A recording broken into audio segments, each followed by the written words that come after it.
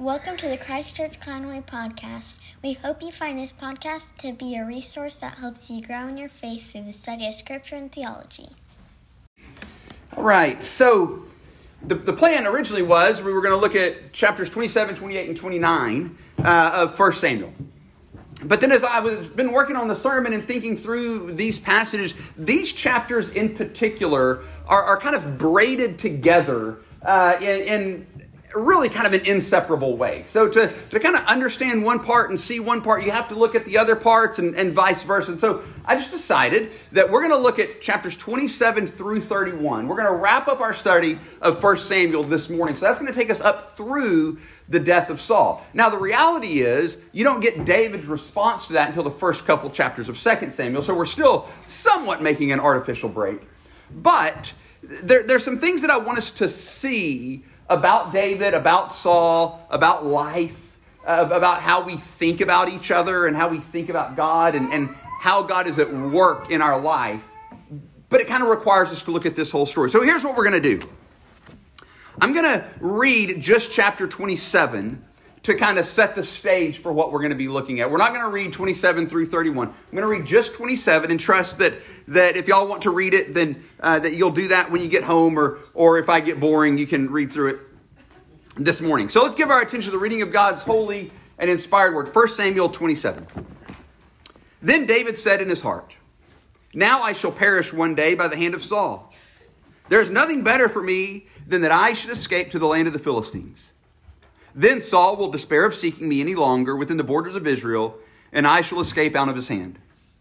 So David arose and went over, he and the 600 men who were with him, to Achish, the son of Maoch, king of Gath. And David lived with Achish at Gath, he and his men, every man with his household, and David with his two wives, Ahinoam of Jezreel and Abigail of Carmel, Nabal's widow. And when it was told Saul that David had fled to Gath, he no longer sought him. Then David said to Achish, "If I have found favor in your eyes, let a place be given me in one of the country towns that I may dwell there. For why should your servant dwell in the royal city with you?" So that day Achish gave him Ziklag. Therefore Ziklag has belonged to the kings of Judah to this day. And the number of the days that David lived in the country of the Philistines was 1 year and 4 months. Now David and his men went up and made raids against the Geshurites, the Girzites, and the Amalekites. For these were the inhabitants of the land of old, as far as Shur to the land of Egypt. And David would strike the land, and would leave neither man nor woman alive, but he would take away the sheep, the oxen, the donkeys, the camels, and the garments, and come back to Achish. When Achish asked, "Where have you made a raid today?" David would say, "Against the Negev of Judah, or against the Negev of the Jerahmeelites, or against the Negev of the Kenites." And David would leave neither man nor woman alive to bring news to Gath, thinking lest they should tell about us and say, "So David has done." Such was his custom all the while he lived in the country of the Philistines. And Achish trusted David, thinking, "He has made himself an utter stench to his people Israel. Therefore, he shall always be my servant." Father, I ask that you would add your blessing to this reading of your word, that by your Spirit you would strengthen me to preach and to proclaim Christ clearly. Give us ears to hear. In Christ's name we pray. Amen. So there's a few different ways that you can read texts like this. You can read them critically, where you read them and you see what seem like kind of discontinuities, incongruities in the text, and you go, okay, well, these must just be from different sources that somebody put together, and we don't need to try to read it as having a singular point, blah, blah, blah. You can approach it that way, not denying that sources were used.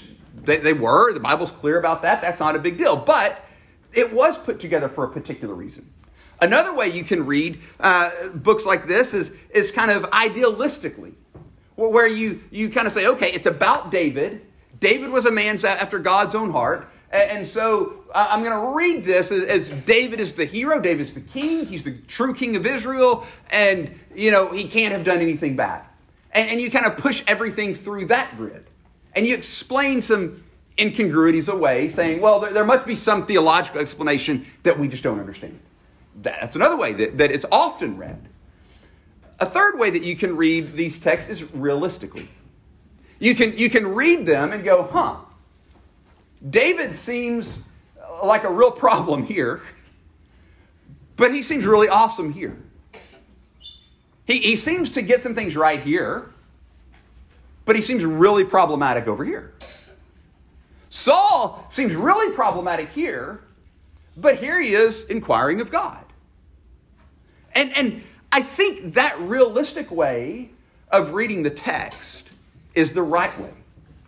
Because here's the thing. Everybody in these stories, except Jesus, is a sinful human just like you and I.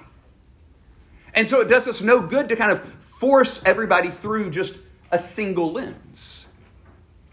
And so that's what I want us to see this morning as we think about these closing chapters of 1 Samuel. So here's how we're going to kind of approach this, because it's a big section. So I'm going to kind of set the story in its context and kind of rehearse the story with a few comments along the way. And then I'm going to draw out some implications that I want us to see particularly. So this isn't going to be like a expository sermon in the sense that I'm like pulling every little piece apart.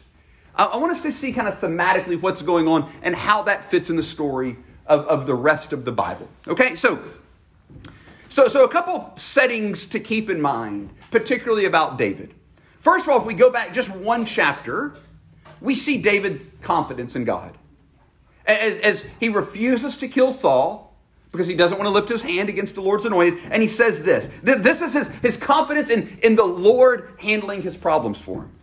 He says in 26:10, as the Lord lives, the Lord will strike him, or his day will come to die, or he will go down into battle and perish. That's what's going to... David's like, look, God's got this. God's going to handle this. I don't have to handle this on my own. If you go back another chapter, 1 Samuel 25, you see that David has his calling confirmed by others. Abigail, Nabal's widow. For the Lord will certainly make my Lord, speaking to David, a sure house, because my Lord is fighting the battles of the Lord. You're the king. You're doing it. Even we're going to see in this chapter, as we saw in previous chapters, the Philistines recognize that. This is David. Saul killed his thousands. David is 10,000. I mean, all through the book of Samuel, people are recognizing, yes, Samuel proclaimed to him, you are the true king of Israel. And he's pretty confident in that most of the time. But then sometimes he's not. And that's where we find ourselves here at the beginning of this story. Notice the first few verses of chapter 27. Then David said in his heart, now I shall perish one day by the hand of Saul. There is nothing better for me than that I should escape to the land of the Philistines. Notice what David did just there. He turned around and went inside himself and considered his whole life from there. He doesn't see God. He's not inquiring of the Lord. He says in his heart, Saul's going to kill me someday. And so there's the best I can do is run and hide. That's the best I can do with my life. Run and hide. And you read that and you go, what happened? You were just standing over him, refusing to lift your hand against the Lord's order, so confident God will handle him. He swears he won't try to kill you. And your response is, go inside, look around in there, and think, he's going to kill me. I'm done. The best I can do is hide. I love this story. I absolutely love it. And here's why. It's brutally honest. It's brutally honest about the reality of life, isn't it? We can that quickly go from a bold, fabulous faith to a fainting faith, can't we? Just that quick. We can go from I trust God, he's going to see me through this. He's got me. He's in control of everything. His providence rules, to I've got to go hide because this guy is going to kill me. And the best I can do is just turn in on myself and protect myself and leave behind what God has promised me. It's so honest. And so that's what David does. That's what we just read. He goes back to Philistine, back to Achish, who had kicked him out once before. And he's like, look, just let me live off in the country. So he gives him Ziklag, this town, a little bit south and east of where Gath is. And David goes and lives. And from there, here's what he does. Here's his plan to support himself. He goes out and slaughters people and takes their stuff. I mean, that's a bivocational, that's one way to approach it, I suppose. We just go take out Valonia one week, Greenbrier, whatever, just take all their stuff, make sure, and here's what David, and it tells us in the text, this is what he does. He leaves no one alive, not because, here's what we do. When we read this kind of idealistically, we go, oh, here's what David's doing. Remember, Saul's in the predicament he's in because he left people alive when God sent him to the Amalekites. And if we read this idealistically, we go, that's what David's doing. He's not doing what Saul did. But the text tells us something different if we read it realistically. This is what the text tells us he does. The text tells us he did this. He would leave neither man nor woman alive to bring news to Gath, thinking, lest they should tell about us and say, so David is done. See, David wasn't being obedient to God to go take out all the enemies of God. He actually was not being a good king here. He was going and getting what he needed for his crew to live because he had a whole bunch of people with him. And then he was coming back to Achish, and Achish was like, oh man, where'd you get all this stuff? And David's like, I killed some Israelites. All those places that he says that he raided, the Negev of Judah, Negev is like the south, basically. The southern part of Judah, southern part of the Jerahmeelites, southern part of the Kenah. These are all Israelites. David's like, oh, don't worry about it. I killed some Hebrew people, took their stuff. No biggie. Less for you to worry about. He's just lying, just bald-faced lying. And it tells us the reason he was killing everybody wasn't out of obedience to Yahweh, wasn't establishing the land, wasn't delivering people. It was to protect himself. If I leave anybody alive, if I leave anyone alive, they're going to get away, and word's going to get back to Achish, and I'm done. David, the king of Israel, the man after God's own heart. Right? And then this is what we do. We turn in on ourselves, and then anything goes when we start acting in self-protection and self-promotion rather than trusting God. The story changes. Chapter 28, one of the wildest, funnest, would love to camp out on chapter 28 for a while because a witch shows up. A real one, right? Not a Halloween witch, real deal. Battle with the Philistines is starting again. Saul's still the acting king, though he's not the true king, and he doesn't know what to do. He calls on God. It says he inquires of the Lord. Good for him. That's what he should have been doing all along. The problem is he's inquiring of the Lord of how to be king, but he's not king anymore. So God doesn't answer him. God, how do I be king? The silent answer is, you don't. You're not the king. You don't be king. Saul's got to figure something out. So he had kicked all the mediums and necromancers, like the people that conjure up the dead. He'd kicked them all out of the land. But he's like, somebody go find me somebody. And they're like, hey, there's a witch, a ghost wife at Endor. She can help you. And here's what happens. He disguises himself because if the king who kicked all of you out shows up and is like, hey, do this thing, like you're going to be like, this is clearly a trap. 100% a trap. Like, I remember when I was in college, I used to go down on Dixon Street in Fayetteville and play in drum circles. It's what I did. And one day, in drum circles, there are certain type of people that hang out there, right? And one day a cop showed up and he's like, hey, I'm not trying to get anybody in trouble. Does anybody know like anyone like that's selling? Come on. Give me it. Like that's the scene here, right? That's the scene. And so Saul disguises himself. Not doing it. And the witch is like, no, the king has already said this. Like, I'm not doing that. I'm not selling people out. Give me a break. So it's like, no, it's going to be fine. I promise. No harm will come to you. I need you to conjure somebody for me. And then, don't know what to do with this. Just going to be real honest. She does. And it works. And Samuel shows up. And they have a conversation. And she freaks out because when the shadow of Samuel shows up, she's like, uh-oh, you're Saul, aren't you? And he's like, yes, but it's going to be okay. So just file that away wherever you need to in your theological categories as something that actually happened in the Bible. Because it did. Because it did. Now, the message from Samuel is not great. He says, hey, remember the Amalekites? You didn't kill them all. That's what you're not going to be king. In fact, in this battle that you're going into, that you're looking for help in, you're going to die. You're going to be killed, Saul. But my favorite part of this part of the story is when Samuel first shows up, he's so cranky. He's cranky. This is what he says.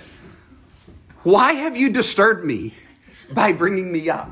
And I feel like that's the most honest thing ever. Because if for some reason I pass on before y'all and I'm in glory and y'all are like, I wish I knew what the pastor would say. And I am not going to show up happy. I feel like that's the most, like if you've lived if you've been through it, Samuel's like, you again. And I just love, even though I don't know where to put all the pieces, I love the honesty, the humanity of what's going on here. So the story continues. The Philistines kind of are like, wait a minute. We're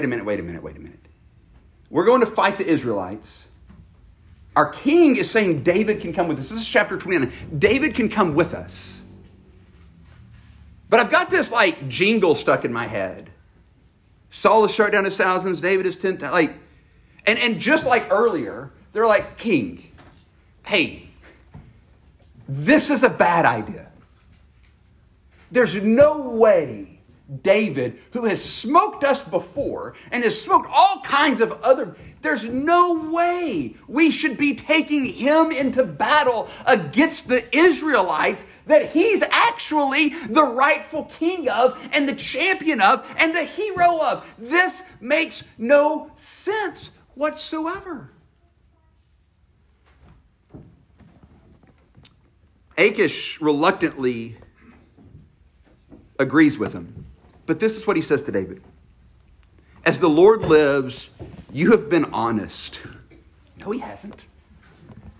And to me, it seems right that you should march out and in with me in the campaign. For I have found nothing wrong in you because he's killed everybody. He's destroyed the evidence. From day of your coming to me to this day. Nevertheless, the Lords do not approve of you. So go back. And so David does. And there's this glorious providence here. Because remember what we talked about just a couple weeks ago. The king's job is not to condemn or kill the people of God. It's to deliver them from his enemies. But here David in his fear is hiding with his enemies who are now at war with the people of God and has agreed to go to war with them. How does he get out of this? The answer is God's providence. Without ever being mentioned, kind of like in the book of Esther, where the name of God is never mentioned in the entire book. It hasn't been mentioned in these chapters yet either. As far as David inquiring of God. And it's on the lips of the Philistine. It's on the lips of Saul. But in David's story, he's not inquiring of God. But God works. And David gets dismissed from this battle in God's sovereign reign. Chapter 30, he gets back to Ziklag.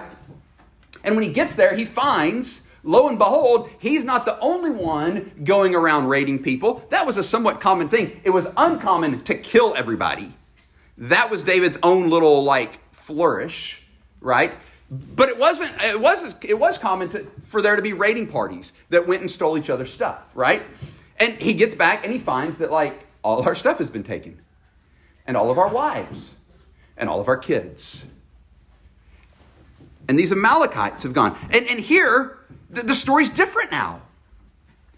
Verse 6. David strengthened himself in the Lord his God. And David said to Abiathar the priest, the son of Ahimelech, bring me the ephod. So Abiathar brought the ephod to David, and David inquired of the Lord. All of a sudden, David's seeking God again. Shall I pursue after this band? Shall I overtake them? And God answers him, pursue, for you shall surely overtake them, and shall surely rescue. And isn't that honest? Isn't that how quickly we go? I'm going to seek God. I'm going to freak directly out. I'm going to seek God. Isn't that a much more honest picture of life than trying to shoehorn everything into some idealistic perspective, or just assuming like, oh, these stories are incongruous, let's split them apart? No. David was real, a three-dimensional person. So he goes and he defeats the Amalekites. And then this is fascinating. You get down to verse 26. When David came to Ziklag, he sent part of the spoil to his friends, the elders of Judah, saying, here is a present for you from the spoil of the enemies of the Lord. It was for those in Bethel and Ramoth, in the Negev of Jatir, and Aroer, and Siphamoth, and Eshtamoa, and Racal, in the cities of the Jerahmeelites, and then the cities like... He gives all the stuff of the Amalekites. He gives presents to the people that earlier he told Achish he had been killing. It's the same groups of people. These were David's friends. Perhaps we can read into the text that he had let them know what was going on. Hey, I'm going to tell y'all, so y'all don't wander over here. Let them think you're all dead. And maybe this is the payment for that. We know David was willing to, pay and be conniving in that way. We learned that with Nabal. But these are the same people. But here's what's fascinating about this story. You get this beautiful picture of Christ in distributing the riches to the people. Because when David comes back, he's got all these warriors with him, and some of the people had stayed back to watch the baggage and make sure stuff doesn't get raided again. David shows up with all the stuff, and he just throws this party and pays everybody the same. And of course, there's some people that are like, no. We should not all be paid the same. We went to war. We risked our lives. They just hung out and made sure the baggage didn't go anywhere. And David says, no, that's not how this works at all. You shall not do so, my brothers, with what the Lord has given us. He has preserved us and given into our hand the band that came against us. Who would listen to you in this matter? For as his share is who goes down into battle, so shall his share be who stays by the baggage. They shall share alike. David's like, no, I'm the king. I distribute the riches.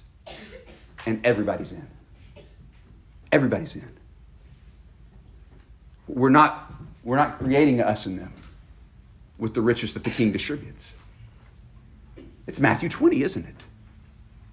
Some people got to work early. Other people got called late. At the end of the day, everybody who was serving the master got paid the same. Because there's only one thing that the master pays.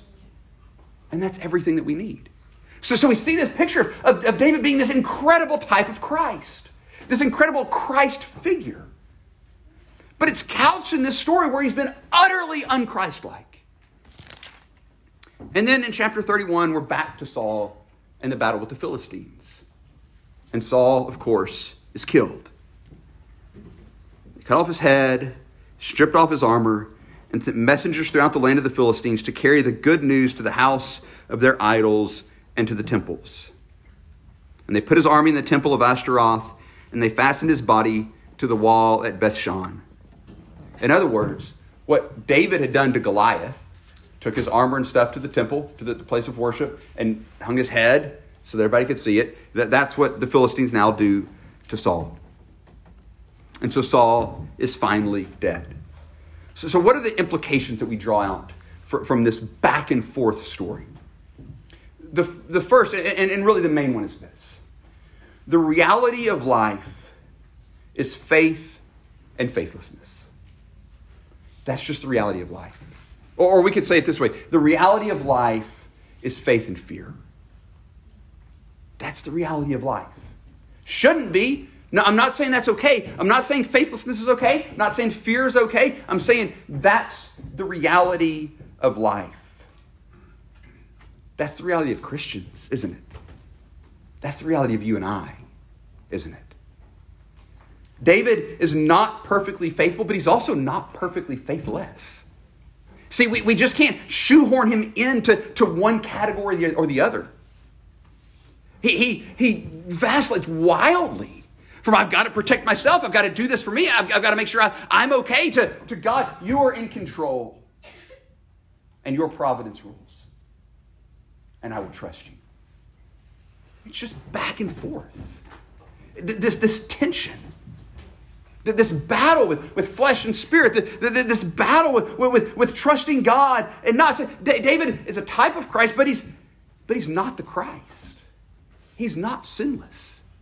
He's pictured in this story as a self-seeking murderer. And as the king who gives the riches to the people in equity. Because they come from him and not their own work. Not their own work. So he's not perfectly faithful. He's not perfectly faithless. He's a type of Christ, but he's not the Christ. And here's the thing. Here's where the problem comes in when we read these stories. The problem comes in with reading David's story when we try to read it through a single lens. That's where we get ourselves in trouble. Because then we either explain away immoral, unjust things in his life. Or we do like some scholars have done and said, there is nothing good in David. How could you ever see him as faithful? And we pigeonhole him into one side or the other. And here's the thing. This is the problem with how we read our own stories also. And how we read others' stories as well. Is we try to pigeonhole ourselves. We pick one lens. Somebody gives us a label, or we come up with a label. We pick one lens, and we look at ourselves only through that lens. And guess what you can do? You can interpret every breath of your life through that lens if you want to. And maybe it's good, maybe it's bad. But here's where it inevitably leads you. You either become self-righteous, thinking like I'm so great, or you end in despair. Because you're not getting an honest, actual look at your story, at what God's done in your life, at who you actually are. And that's what we do with David. And that's what we do with ourselves. And that's what we do with so many other people. We force them through a particular lens that we think interprets everything. We are so bad. We are so bad at believing two things at the same time. Why? Because it's hard. It's hard. This is the struggle that we have with politics. Right now, maybe always. You're either in this camp or you're in this camp. You can't mix. And we force everybody through those lenses. This is the struggle we have in our marriages, isn't it? We look at each other and we're like, oh, I'm going to read everything about you through this. This is the problem we have with our kids and with our parents. This is the problem we have with each other. Oh, you're this way. So I'm going to read everything about you through that. Oh, you did this. I'm going to read everything about you through that. And here's the thing. Unless the single lens that we're reading ourselves and others through is Jesus, it'll always lead us astray. It'll always lead us to exalting ourselves or whoever we're reading, or despairing of ourselves or whoever we're reading. Unless the single lens that we're reading people through is Jesus and his providential reign, we'll always misread the story. Every time. And we see that here with David. We can't fit him through a single lens. He's wildly faithless and wildly faithful. He's utterly unchristlike and a beautiful picture of the King giving freely the riches of God to the people of God. We just can't force him through a single lens. And we can't force ourselves through that either. This was Paul's point. That if you remember back when we went through 2 Corinthians just before this series, we got to 2 Corinthians chapter 5, and we read this. From now on, therefore, we regard no one according to the flesh. Even though we once regarded Christ according to the flesh, we regard him thus no longer. Therefore, if anyone is in Christ, the old has passed away. Behold, the new has come. All this is from God, who through Christ reconciled us to himself, and gave us the ministry of reconciliation. That is in Christ, God was reconciling the world to himself, not counting their trespasses against him, and entrusting to us the message of reconciliation. We don't regard anyone according to the flesh any longer. We don't read them through that lens. We don't read each other through that lens, but through the lens of Christ. Does that mean that we can't deal with sin? Not at all.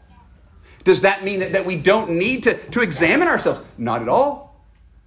Does that mean that we don't need to be honest about our failures and our hang-ups? And not at all. Not at all. Does that mean that we don't point people to their need for a Savior? Not at all. Not at all. But if we're not taking our stories through the lens of Jesus, we're getting them wrong. We're getting them wrong. It's that simple. We've got to read through the lens of Christ. He's the one who defines us. He's the one in whom we have life. He's the creator of all things. He's the one who sustains everything. He's the one who's providentially ruling over all things. Earlier, Brent read Romans 8, 18 through 39, the last kind of half of that great chapter of Romans 8. And it's all about how God is providentially at work in and through the finished work of Jesus Christ to bring about his purposes. See, when we read our lives, our stories, ourselves, each other through the lens of Jesus and his purposes and his providential reign, it gives us a map for how to understand things. But when we try to read it any other way, we're udderless. No, rudderless. We're udderless also. Man, you just run a good point sometimes. We're rudderless in this life. Because it's a lens that wasn't actually given to interpret and define us. But we try to fit everything through it. And everything's miscolored, and everything's misshapen, and nothing quite fits. But when we look through the lens of Christ, the one who came to set everything right, the pieces start to fall back into place. And we start to see the reality of redemption in each other's lives. And the hope of the future in Christ in each other's lives. And we're able to be honest with ourselves and say, yeah, I really messed this up. But that doesn't define who I am. And I really got this right. But that doesn't define who I am. Christ does. His favor, his choice of me, the Father's choice of me in Christ defines who I am. David is just as unhinged in this story as Saul. The difference between the two is that God said, David, you're my king. You're the one I pick. And that's the story of the people of God. In the Old Testament, when you go into the land, don't think I chose you because you were so much better. You weren't. You were stiff-necked. You were smaller than everybody else. You were weak. I chose you because I love you. In the New Testament, Christ died for us at the right time while we were still sinners. So So what lens are we going to read ourselves through? What lens are we going to read the stories of the Bible through? It has to be Jesus. It has to be. That's why as we wrap up 1 Samuel this morning, looking at this big section of the story, our next move after Advent, really in Advent, is we're going to go back to the gospel.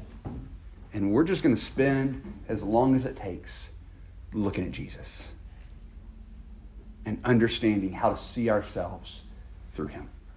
Let's pray. Father, we thank you for the hope of Christ.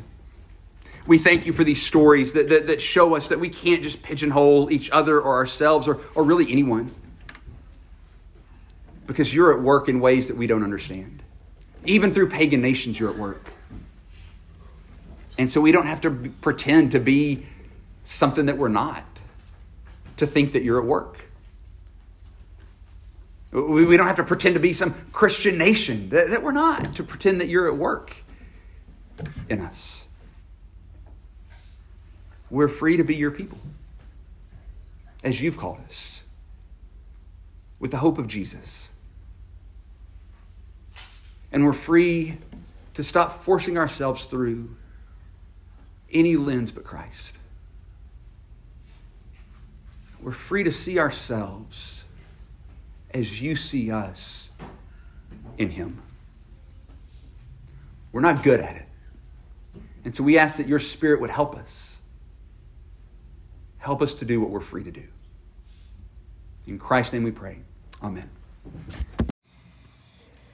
Thank you for listening to the Christ Church Conway podcast. We hope this teaching has helped you grow in the unity of faith and knowledge of the Son of God. Please feel free to share this resource so that others may also be strengthened in their faith through the study of Scripture and theology.